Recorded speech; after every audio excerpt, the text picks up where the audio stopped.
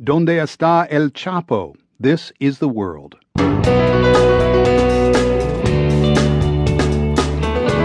Aaron Schachter in for Marco Werman. The last time El Chapo Guzman was on the run, two filmmakers went looking for the fugitive drug lord. But why risk it? We didn't believe that Guzman was the most wanted man in the world at that time.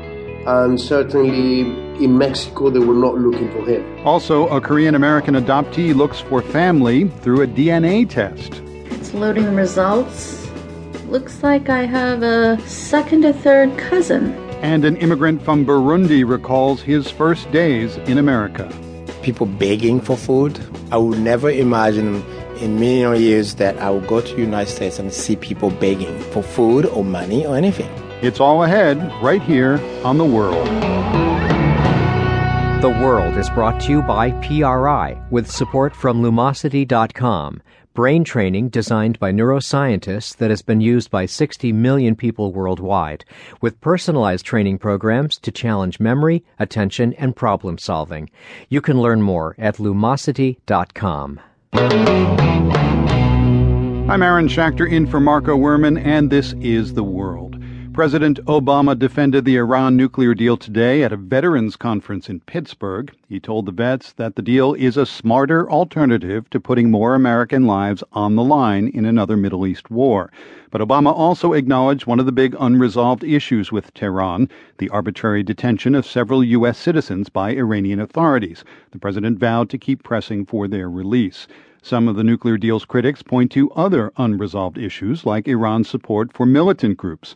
That's one of the problems Saudi Arabia has with any deal with Tehran. My colleague at the BBC, Kim Gattas, has a piece in Foreign Policy on the escalating tensions between Iran and the Saudi kingdom. Kim, why can't Iran and Saudi Arabia get along? Well, I guess you'd have to ask them in a way, but it's a combination of rivalry for power and leadership of the Muslim world, not just a theological difference, also about power. And so when you combine those two, you have a proxy war, a cold war between those two large and powerful players in the Middle East. You know, one thing that struck me about the article you wrote in Foreign Policy is how you described the moment that, quote, unleashed Iranian power across the region. That moment, of course, was when the U.S. removed Saddam Hussein from power. Do you think the U.S. knew that was a possibility? And how did that change everything? Well, it's always difficult to predict exactly how messing with the status quo is going to change the geopolitics of a region. So when the U.S. decided to invade Iraq for the reasons that it did at the time, there were warnings about the fact that this would indirectly, or perhaps even very directly eventually, empower Iran. But many warnings about that war were ignored by decision makers in Washington. And the removal of the Sunni strongmen in Baghdad did mean that Shias in Iraq felt that they could finally take their real place in the country.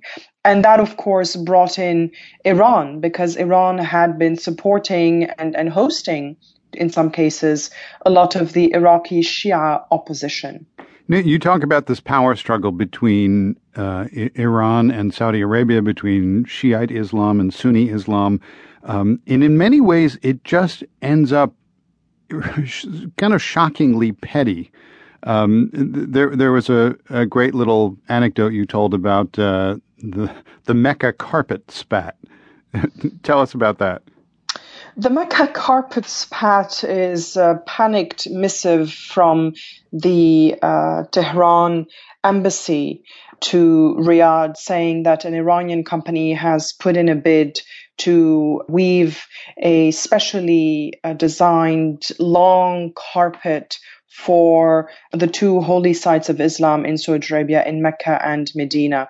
And the recommendation from the embassy is that the ministry should reject that offer, because this is not just a commercial endeavor by the Iranians, but it is also a way for them to get a foothold in those two holy sites of Islam. Now, is there really a problem with Iran making a carpet? I mean, are they going to weave in listening devices?